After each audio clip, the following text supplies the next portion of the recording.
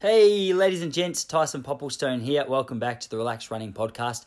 If you've been around for a little while, you'll know this is, it's supposed to be a regular episode that we do, but we've been slack for about 5 months. This is an episode with myself, two-time Olympian Dave McNeil and his sports psychologist, Bert Gerschutter. Dave's in Melbourne, Bert's in the US, and I'm in Point Lonsdale. So we connect via Skype every couple of weeks. Well, that's what it's supposed to be, just to catch up about training and racing and life in general. So it was a really good chat today. I wanted to pick Dave's brains. It had been a while since I'd spoken to him, but I saw his performance at Zatopek and was impressed based on the fact I knew he'd been through a bloody roller coaster the last couple of months. So it was really interesting to pick his brain about that. We go into depth a little bit there. Also chat to him about his training, about his recovery, about his plans from here. And it's just a really enjoyable conversation. We cover all things running, all things life. It's I always leave this one a more switched on unit than when I started it. So hopefully it is the same for you. Guys, Relax Running has a brand new forum as a part of its membership now. So I'm trying to get a couple of people who are super keen on forums to kickstart the trend. So if you are a member, I'm sending out the link to a few people just to get it started. If you haven't got that link yet, make sure you send me an email, tyson.popplestone@gmail.com, and I'll send you a private joining link. The reason is I just want to get my head around how the forum operates, get a little bit of a feel for it, get you to get a feel for it, and then we'll put the nets out and invite all the members in. But if you're a keen member, been on there for a while, or just want to be a part of that forum, make sure you shoot me an email so I can get you on board.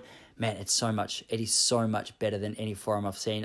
Not necessarily even the content, just the structure of it. But I'm sure the content part of it's coming. It's a cool setup. We've got so many people in the community, and I've just been looking for a better way for us all to connect. And I think this is the answer. So make sure you check that one out. Also a reminder, if you wanted to register your interest in the Kenya trip, which is not locked in yet, obviously, because of COVID restrictions with flights and travel and everything. However, it is in the planning stages. Jump on to relaxrunning.com/Kenya. Enter your email address there just to stay up to date. Apart from that, guys, don't forget you've got a 3-day free trial on the membership if you want to check it out. Access to all the training programs, access to all the videos, and, of course, access to the brand new forum. So please do jump on, give it a go. And as I said, 3 days, you don't like it, money back. You don't even have to give me your money. In fact, 3 days, just cancel it, and then you can pretend it never happened. Come back later if you're interested. All right, that's enough from me. I'm out of here. Enjoy this chat with myself, Bert Gerschutter, and the great man, Dave McNeil.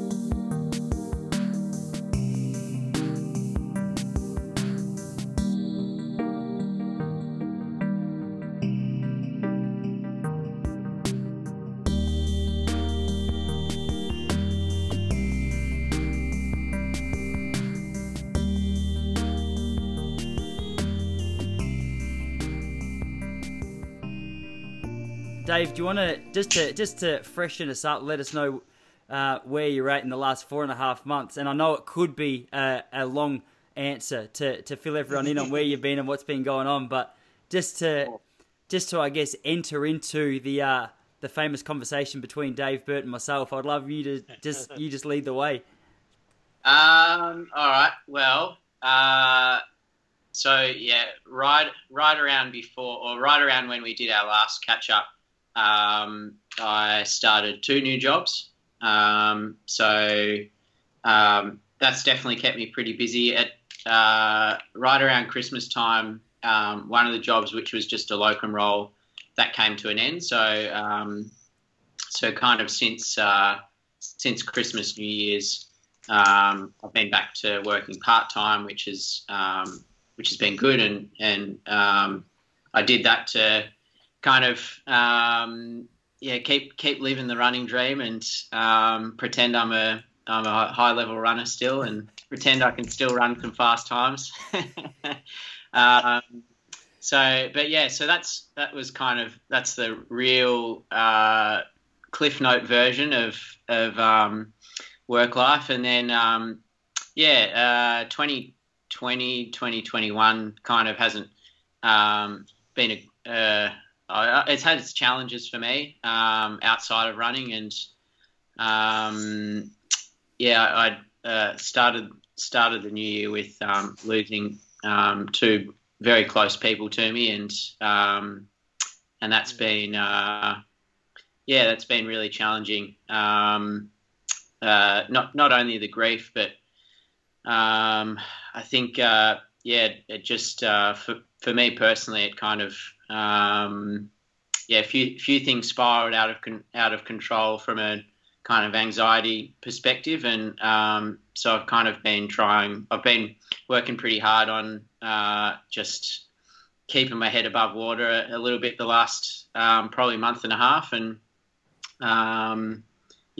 realizing every day and feeling more grateful every day for all the love and support I've got around me, and so that's kind of the very short version of the last few months. And running wise, I had a bit of a hiccup in November, December. I think kind of corresponding with starting new work, just load kind of skyrocketing it all of a sudden. Had a bit of a hip niggle and missed a few weeks, and then kind of got back to some sessions probably right around the new year. So did about 3 or 4 sessions and then ran Zatopek, and that was I guess surprisingly good off a relatively interrupted few months. And Dave, can I interrupt just quickly for a second? I was mind blown how well you ran at Zatopek, knowing what you'd been through the last. I can't remember. I think it was a text message that we were going back and forth, and you were just sort of filling me in on what you just told us about losing. Like was it an uncle and one of your closest mates? Yeah. And I thought, okay, well, like it's obviously it's devastating. You just need time to recover. And I was just waiting to see a DNS at Zatopek. I didn't even ask because I thought, what a ridiculous question. And then when I saw you ran 28:15, I thought, oh my God, like. And Bert, I know this is probably no surprise to you, but it blows my mind how Dave has the capacity to get to a start line and just perform. I don't know how he does it. I'd love to be able to tap into that, but walk us through a bit of that, Dave, because I run terribly when I'm super emotional.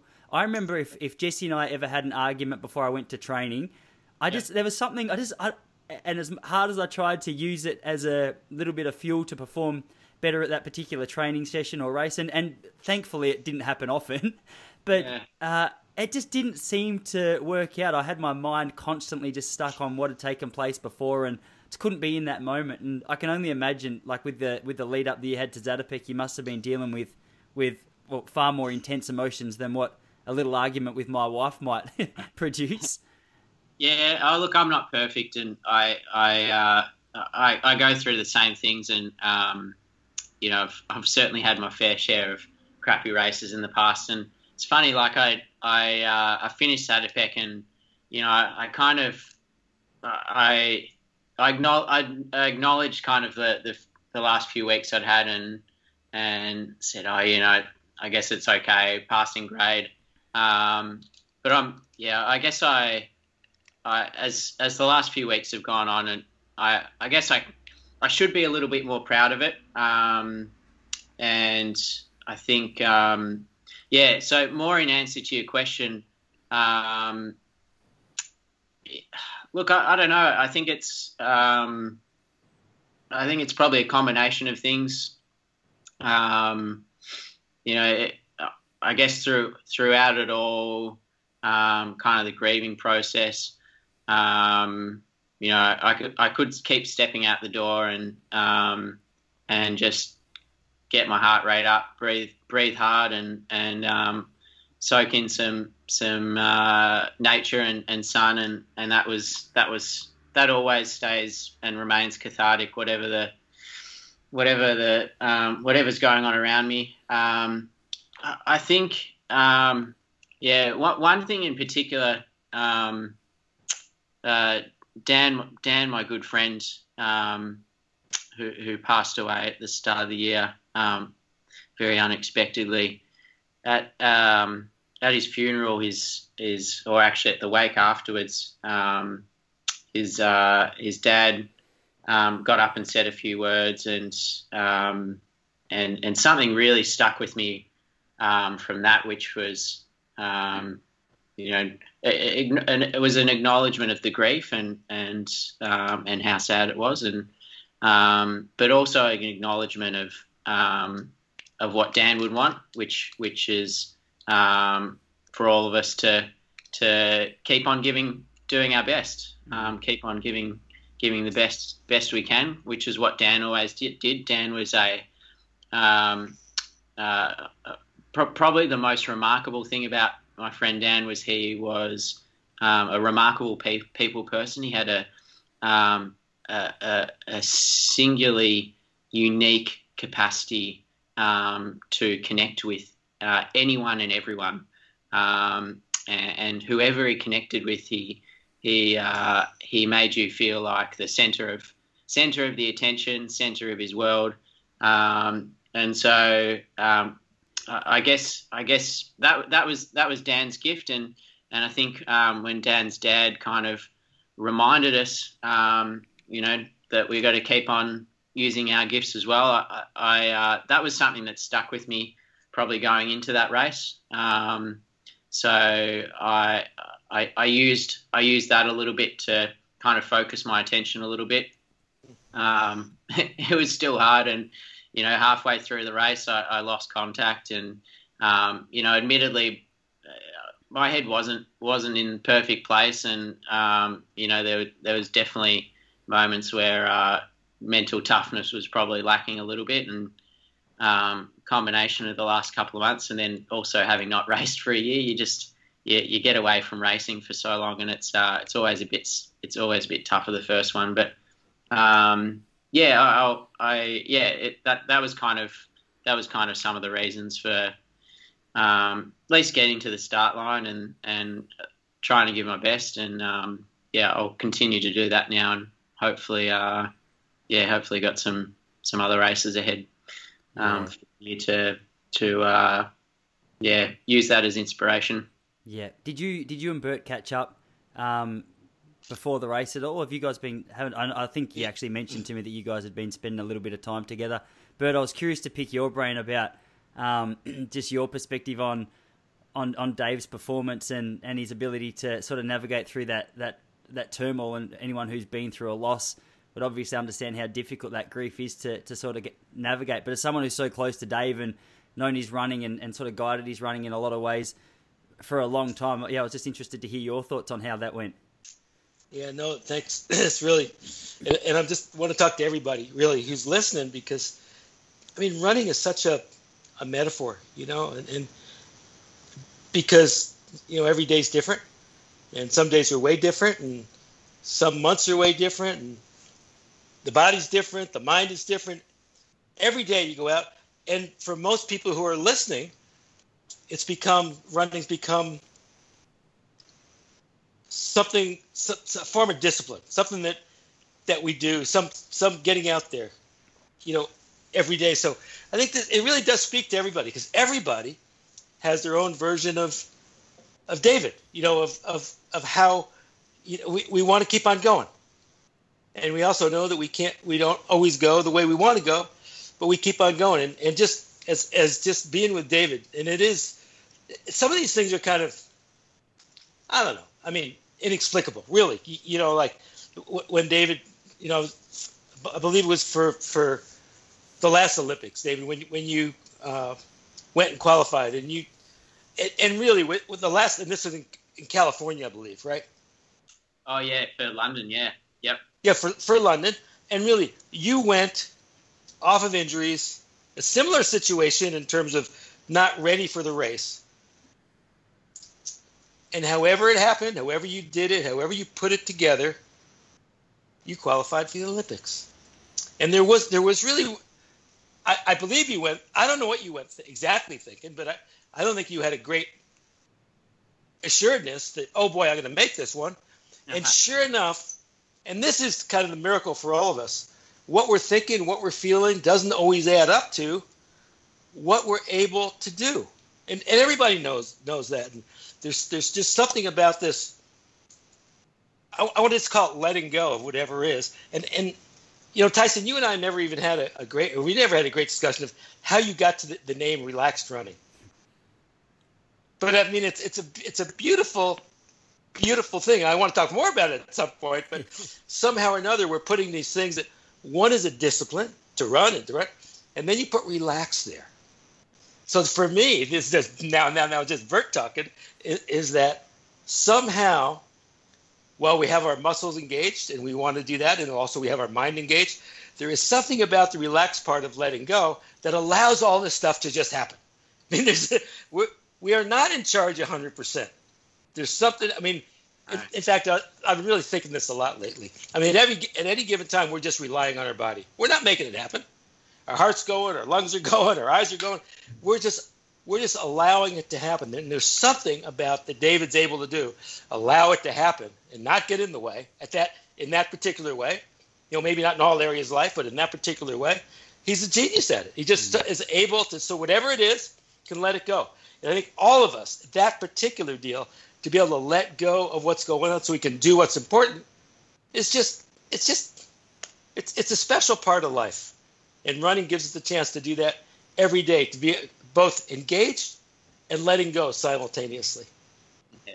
So I would just put the caveat that, and that's a really important acknowledgement is we're relying on it and on our bodies, and often it's everything 6 inches above your shoulder line that gets in the way of it. And for every time that I've been able to rely on my body and step out of the way, there's been just as many times where I've got in the way of it, but acknowledging it's an important part of kind of getting the most out of yourself. And I think we've talked about this before, I'm sure we have, but one of the things that fascinates me about mindset and people with a positive mindset or a relaxed attitude towards whether it's their running or any element of their life is it's not necessarily their lack of negative thought or difficult thoughts or just challenging thoughts that allow them to be so positive, but it's their ability to not cling so emotionally to the thoughts. I think Tony Robbins speaks about it, as well as sure. Thousands of years worth of Buddhist monks and Jewish teachers, and go to any spirituality if you wanted to, and I'm sure you'll see the message. But it's the emotion that seems to be the fuel to magnify that thought. And I remember for a while, like I was super OCD as a young kid, and it was like I would have a thought in my mind, and then I would react to that thought, which would strengthen the emotion, and it was just this vicious cycle. And as I've gotten older, Bert, you said the phrase before, letting go. And I think that's the purpose of just my meditation practice. Even this morning, sitting down, like when I sit down to meditate now, I'll just set the stopwatch for 20 minutes or so. And essentially what I'm doing there is just constantly watching, good thoughts, bad thoughts, in between thoughts come up, and then just learning to let go. Because especially like whether it's relationship stuff or relaxed running, I get passionate about and I want to see do well. And you can constantly critique the goods and the bads that come up along the way. But I feel that when I learn to let go and apply that to every other area of my life, it's just so freeing.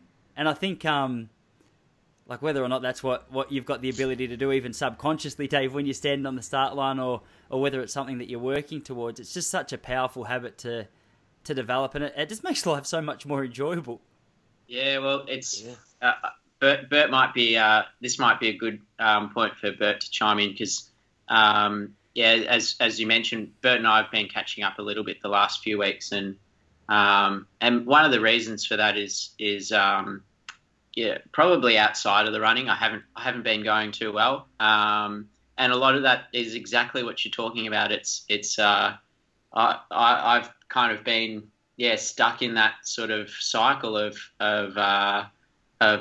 clinging on to this this lack of control and worry, and it's wreaked havoc on work and life outside of running, and it's funny, running's always been the thing that has made the most sense to me, and we've used it as a metaphor for so many other things, and as a metaphor for kind of taking the approach that I often use with running to find some peace and harmony in other aspects of life. But one of the things we've been working on a lot physically and spiritually, emotionally is my breath. and focusing on breathing. And that's been a game changer and a saviour for the last few weeks. And Bert might have a bit more to say on that.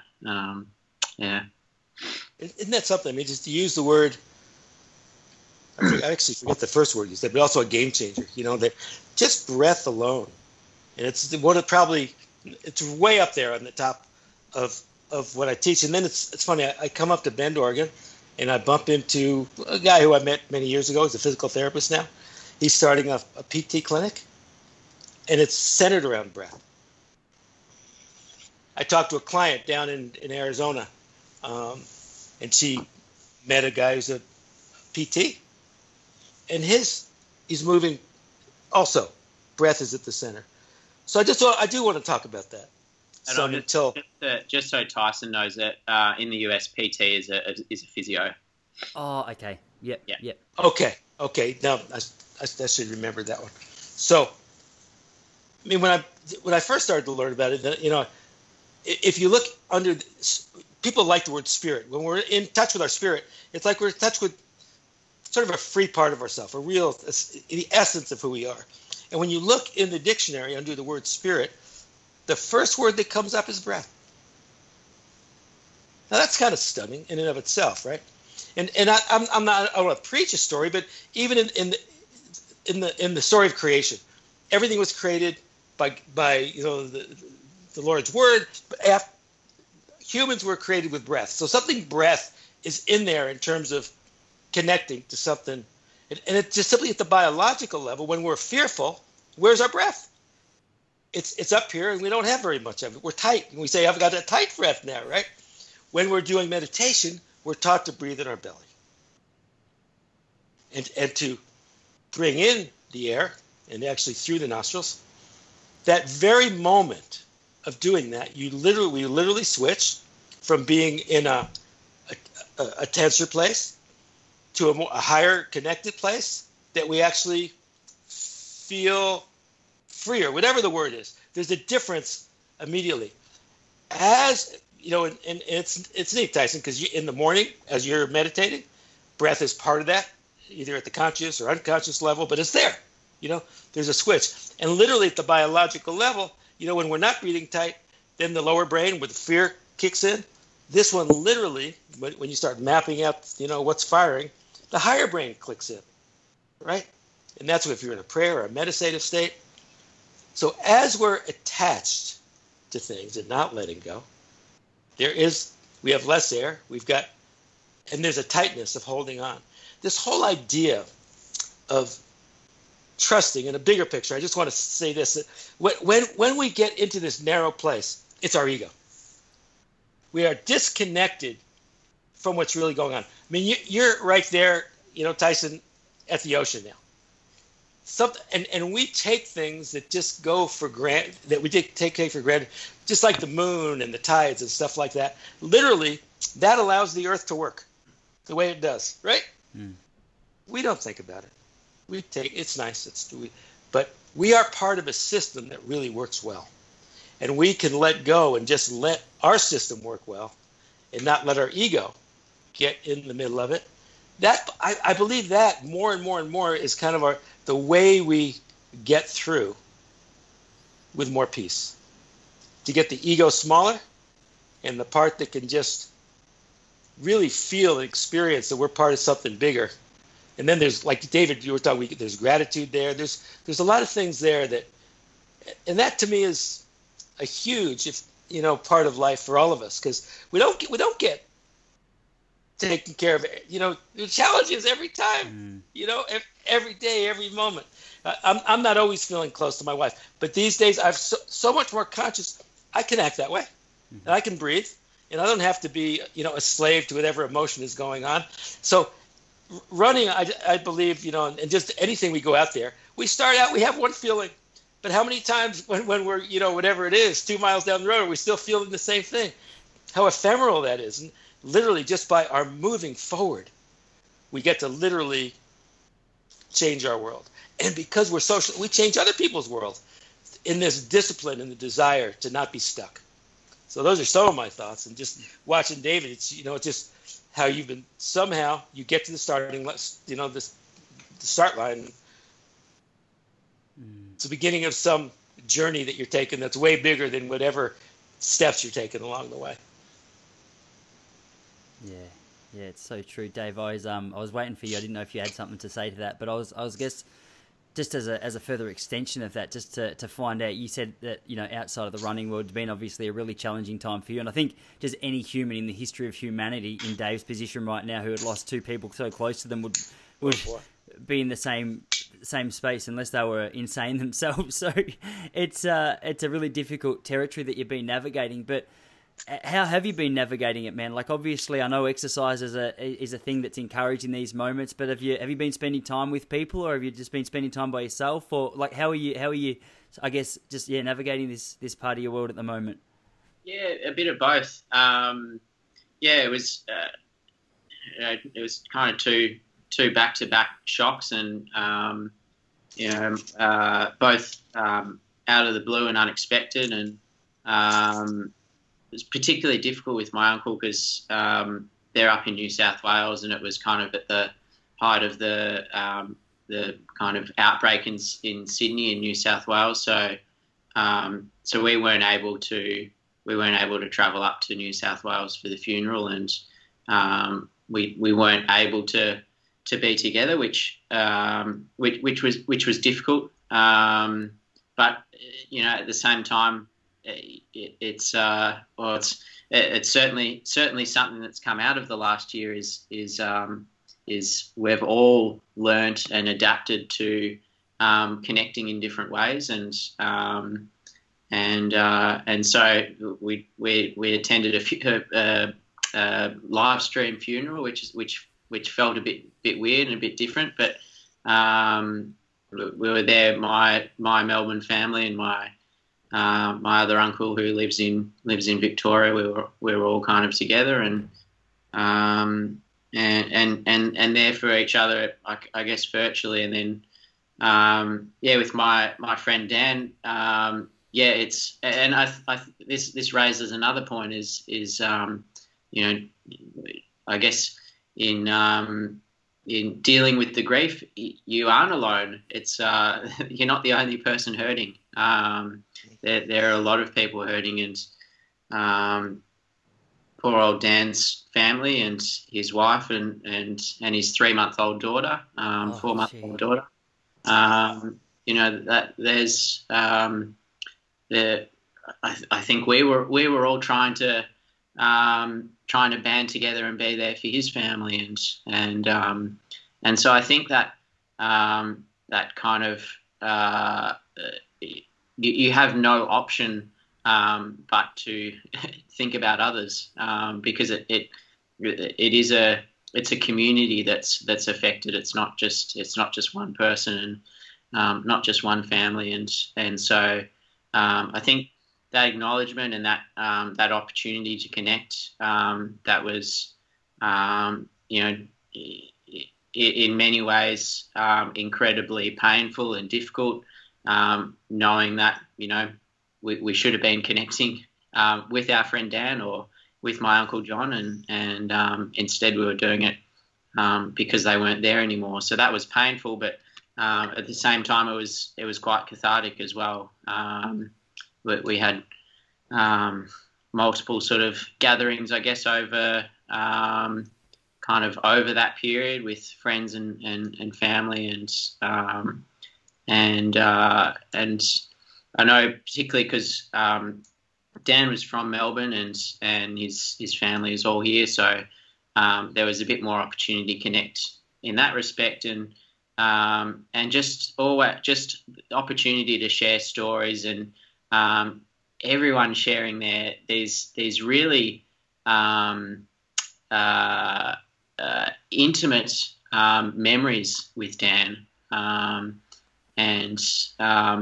intimate and fond recollections of how special he made everyone feel. That was really powerful, and that's obviously been another measure of I guess just trying to trying to just survive at the moment.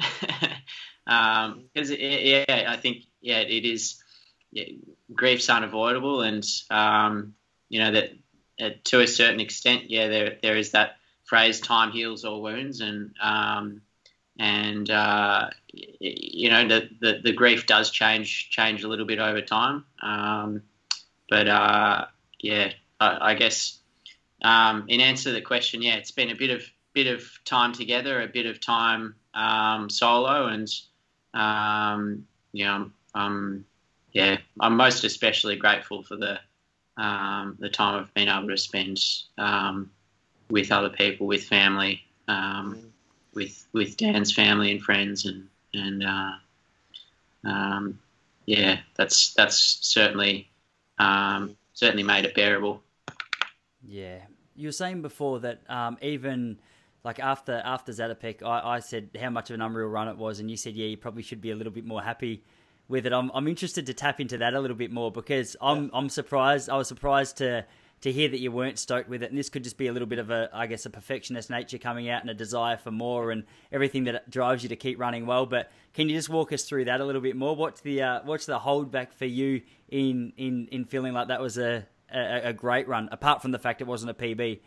Yeah, no, I think you hit the nail on the head with all of those things. I think it's just it's just who I am, and it's just who runners are in general. Runners are always wanting just a little bit more. So I'm not unique in that perspective. I think the thing for me was at the halfway mark, I kind of lost contact and first to admit, I just lost focus and, to a certain extent, gave up on the Jack and Brett ahead of me. Had another couple of guys behind me, and I kind of got into this mindset. I'll just try and snag this bronze medal, which I did, and I finished quite strongly. And I think when I finished quite strongly, I was like, well, if I could finish that strongly, I probably didn't spend all my pennies in the 10 or 11 laps before that. And so, you just always, you always kind of could have been a bit tougher here and could have knuckled down a bit more here and this and that. So I guess that was where I perceived the room for improvement. But more and more, I have to also acknowledge it was, I've got to give myself some kudos here and there, because, it would be, I think it would almost be too egotistical for me not to do that, to think that I have, that I could have had that control and I could have changed the outcome if I'd been tougher. And that's that is a little bit egotistical. So I'm acknowledging it as better now. Good. Tyson, I had the exact same. I'm talking to him.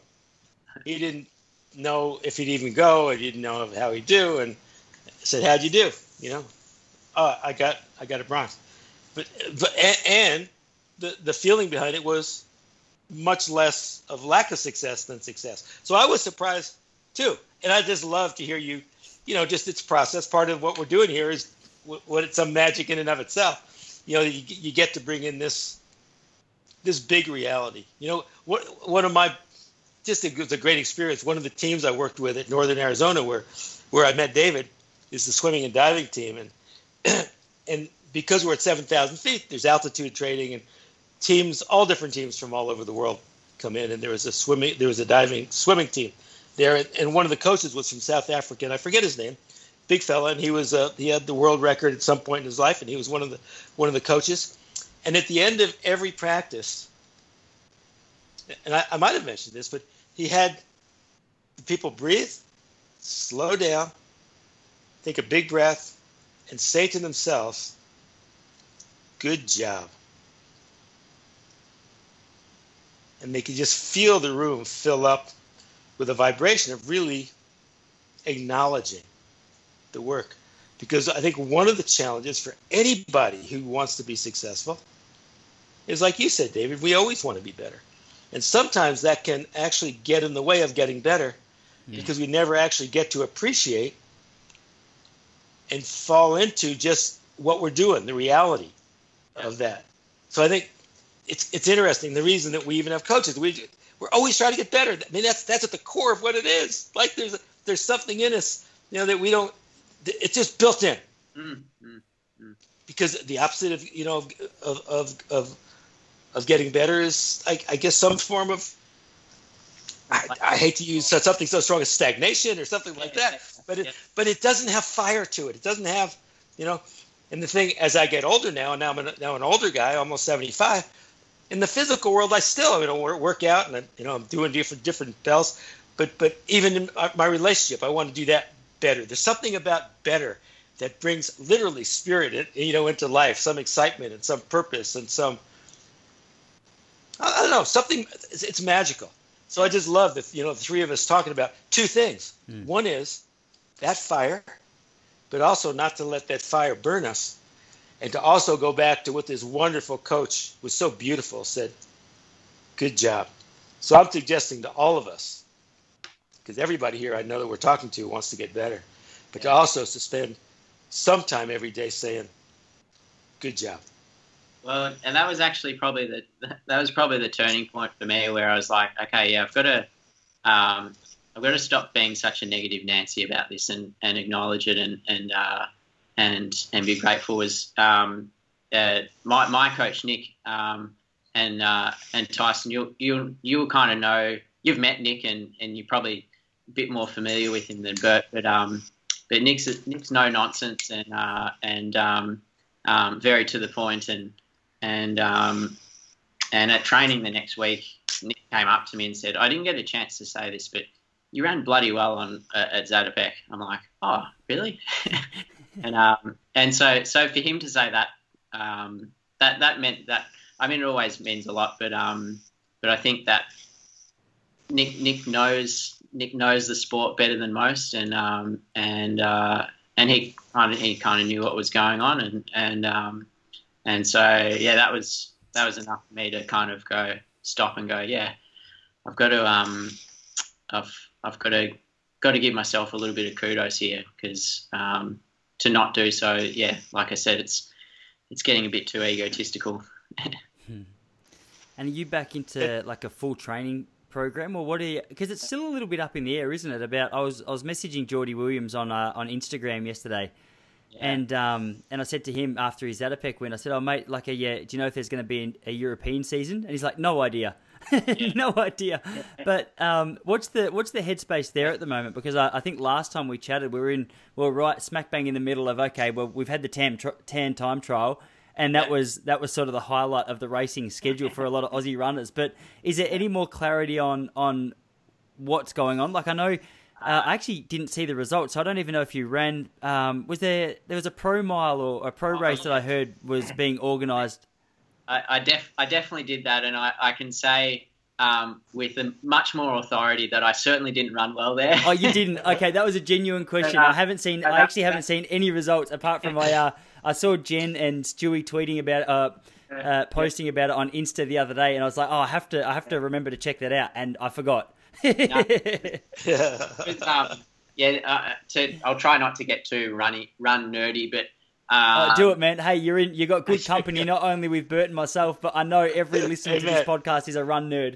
Yeah, great. No, I think as I get older, like I have what I like to kind of refer to as a bit of old man strength. So I can get injured and I can sit on the sidelines and I can come back and or I could retire and not run and I could come back and there'll be some old man strength there, just years of running in the legs that will kind of get you so far. And I think in many ways that's a lot of what helped me at Zatopek is, I'd only done probably 2 or 3 track sessions after a couple of months, pretty interrupted months, and was able to do that. And I think a lot of that is old man strength. But then it was also the first time Zatopek was the first time I'd raced in spikes since the Gold Coast Commonwealth Games. So brutal. That was nearly 3 years ago. So I afterwards, in the days after, I was like, gee, this is not so bad. I've pulled up okay. Like, a typical amount of calf tightness and soreness, and I waited a week until I did another workout. And by that point I was like, okay, I'm feeling okay now. Did a session last Tuesday and kind of blew a gasket halfway through. So I was like, okay, probably not quite recovered. And then, that Nick was like, let's have you do this Parkdale gift on the weekend. I was like, yeah, cool. I need some more racing now because I think it'd be good for me.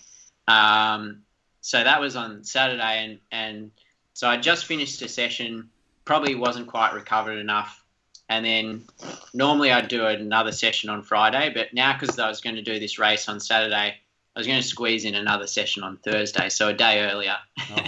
So I did a session on the Thursday, and then I was like, oh yeah, not feeling good, and then I went and then go to this race 2 days later. Having worked all morning at the clinic, and, so I was just like, I wasn't quite recovered. So it goes from, you have this old man strength, but then at some point you've got to start getting back into the rhythm of training and stuff, and that's what I'm trying to do at the moment. And half of the battle is not getting fitter. It's improving your capacity to recover from session to session. At the moment, my capacity to recover from session to session is a little lower than it was probably 5-6 months ago, and that's all I'm working on at the moment. The sessions don't really change; they'll just kind of keep ticking along and hopefully just feel a little bit better, and they get a little bit easier each time. But yeah, that's So I did do the Parkdale and I got caught by the whole group after one lap. In an 8-lap race. So, and I never had any more gears after that. But that's okay. That was okay. I'm not too. I can move on from that one. Yeah, sure, man. And what does the weekly training schedule look like at the moment? I'm guessing based on the fact we started this podcast with you eating a super duper that you've just got back from some form of run. Yeah.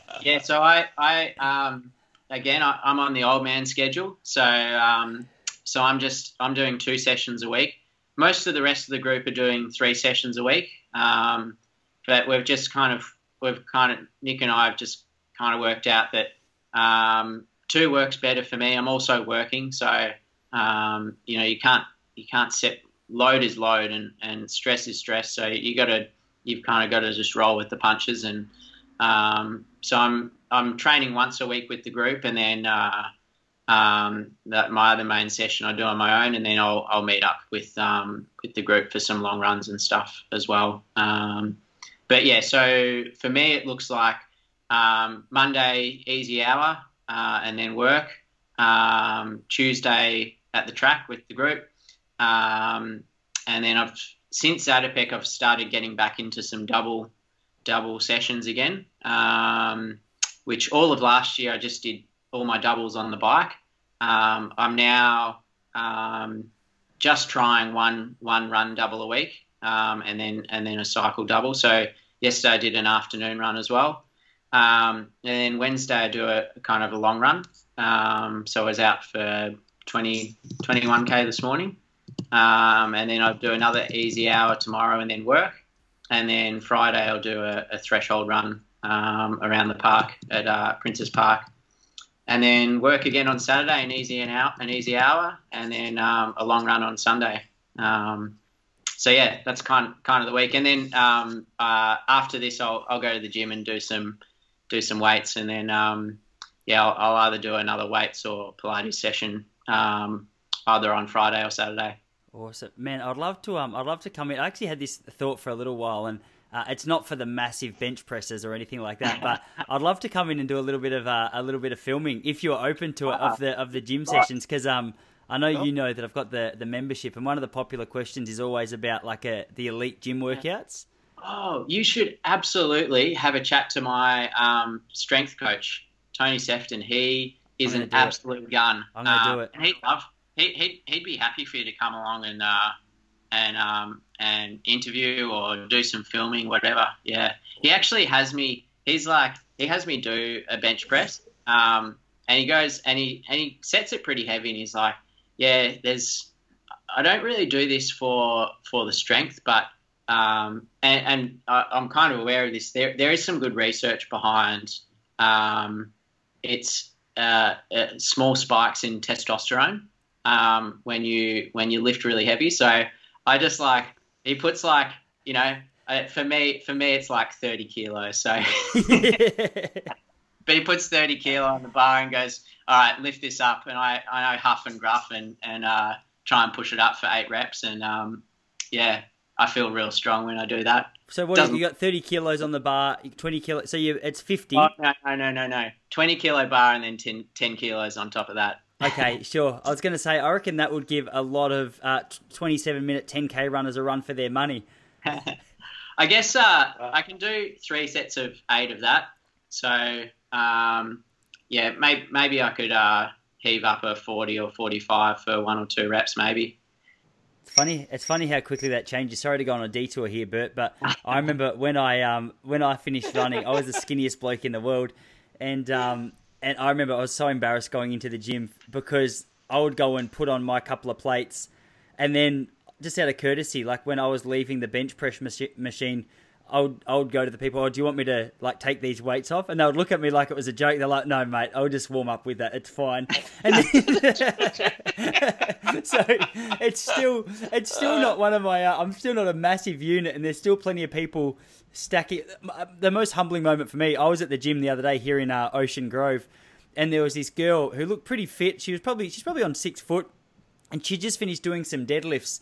And anyway, I noticed that she had finished and she started to take the weights off. And I went over to her and I was like, "Oh, are you all done here?" And she's like, "Yeah." I go, "Hey, don't worry about that. I'll take care of it." Just in my head, I was thinking I'll just warm up with what she was repping. Anyway, I looked at what weight she had on there and I was like, "Oh no, this is." I had to go back to her. I got to take some of your weights off. I wasn't trying to be arrogant. I just didn't realize you were such a big lifter. It's like my sister is. My sister is very, very, very, very strong. She can lift some pretty solid weights, and she sometimes sends these videos through, and she puts my brother and I to absolute shame. Wow. Yeah, no question. But it's great. Sorry, go on, Bert.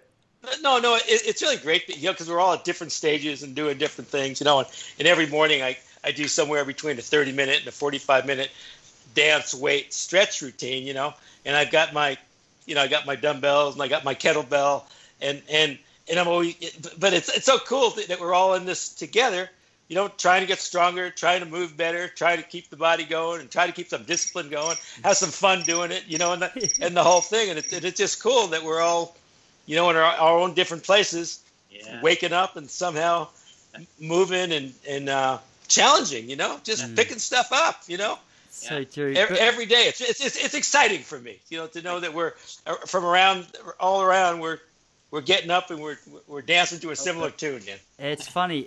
I've got so many mates who are having kids around the same time as me, and they go, "All right, it's time to get the dad bod." I don't know. Do you have that expression in America, Bert? The dad bod, where you have your kids and you just get out of shape. I understand it. Yeah, I've used that as the ultimate incentive to go to the gym and make sure I'm running and go to the beach, because the moment I see any skin coming over any belt buckle of mine, it's just going to be a devastating day. So my diet's so clean. I'm working out like I'm an elite runner. But are you I know you're on the mountain bike a lot, or you're out on the bike. Are you still doing a bit of running yourself, Bert? It's interesting. Just in the past, maybe I think 10 years, I've had 2 knee replacements and hip replacements. Oh, gee. And I'm actually going into the doctor tomorrow, and I think we both think I need another hip. But what's interesting, one of my sports has been Nordic skiing. So in just a few weeks here, I've been out 4 times, and there's such a glide to that, and then you get the whole upper body to that. and you get into a zone with that even with my hip, it's just heavenly out there. So between the bicycle and the Nordic skiing, I get to get, I get winded, and I get to be outside. So and then the other thing that's just amazing to me is that because just in this period of the world, they're doing these joint replacements. An old guy like me who could be just sitting down and knitting or whatever I'd have to be doing can literally, I just thank medical science all the time. I really do. Because they're allowing me to have my youth in my old age. It's just an amazing, amazing, amazing thing. So I'm really blessed to be able to be out there. In fact, I just went in and looked at a new bike, yesterday at a bike shop, and was cross country skiing with my 7-year-old granddaughter. Huh. Awesome. She was shouting with joy the entire time, and her skis didn't fit and her boots didn't fit, and she fell down a lot. None of that bothered her. She was just total enjoy. She was an inspiration to all of us who are out skiing with her. So it's really something to be able to be out. And I was never a competitive runner, but I used to run, and now just to be out there gliding and sweating and enjoying it, and knowing that my body's not doing what it used to do, but it's still doing. That's all I want to do. That's awesome. But where did you say you are again? Sorry, I know you've told me this. I just completely blanked on the name. So the name is Bend, Oregon. Yeah. It is actually one of the centers for mountain biking in the country.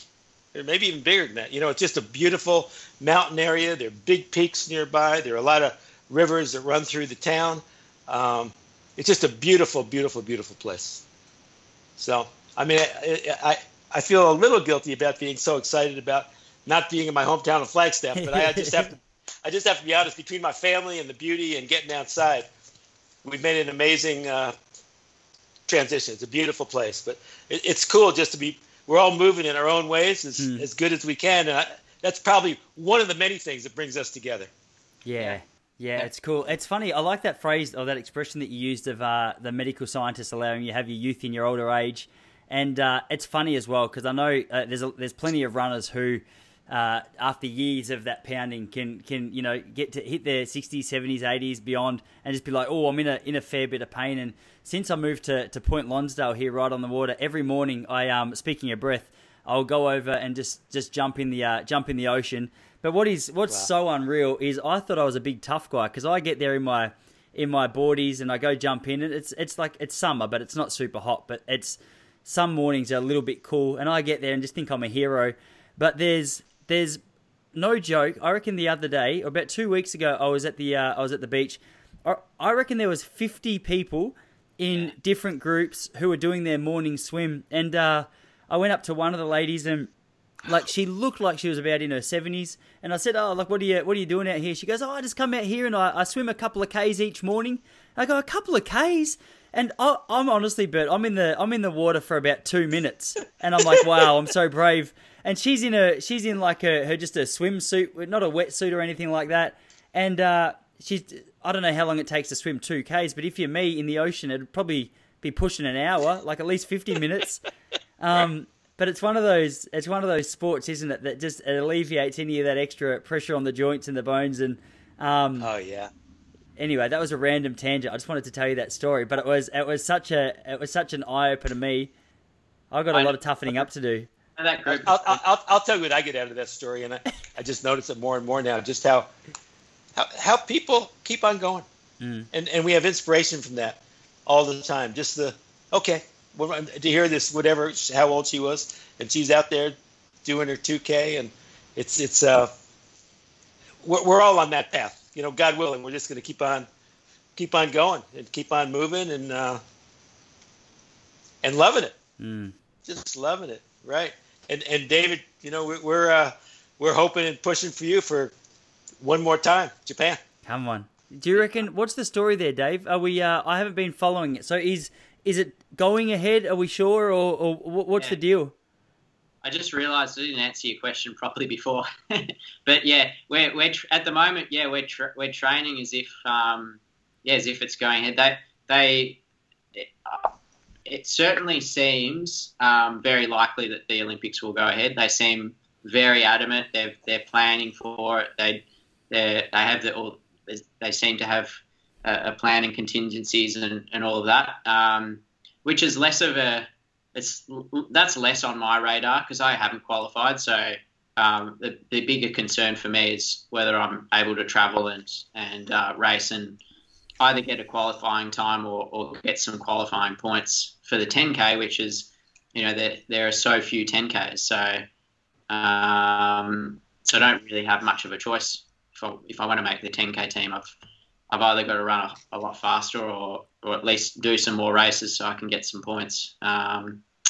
So that's what I'm kind of working towards. But just like what Geordie said, we've got no idea what is going to happen with travel arrangements and races going ahead and this and that. But I'm just preparing as if I'll be able to travel in April and hopefully get to the US. But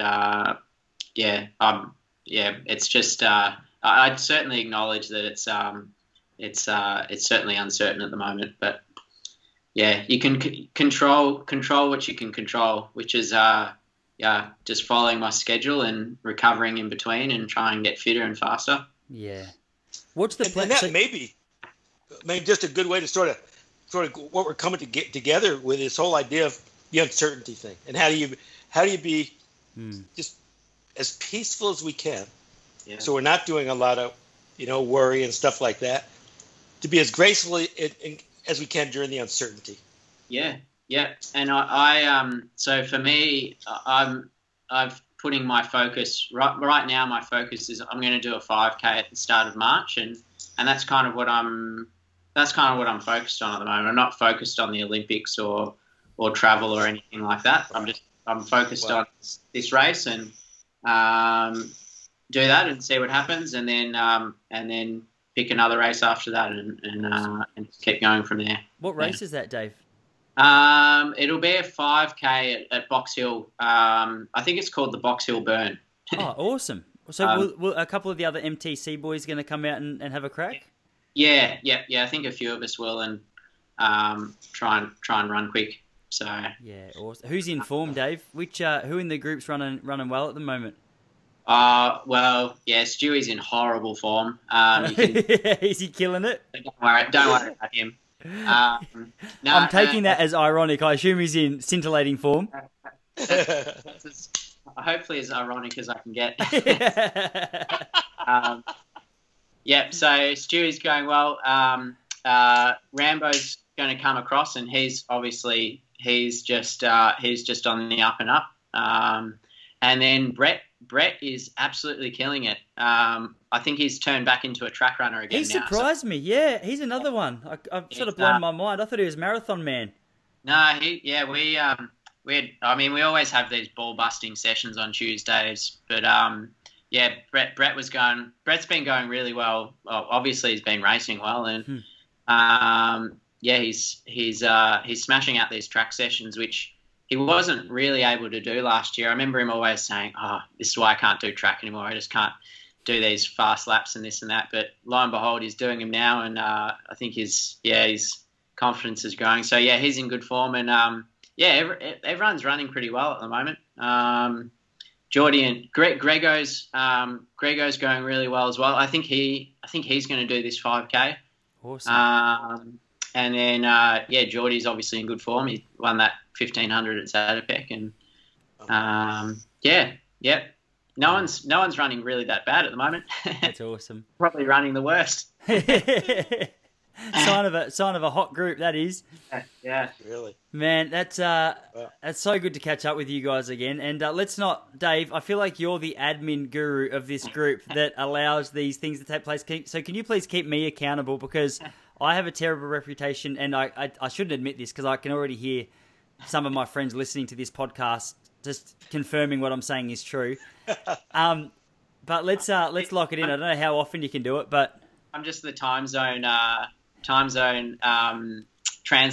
It's so helpful. You are. It's so helpful.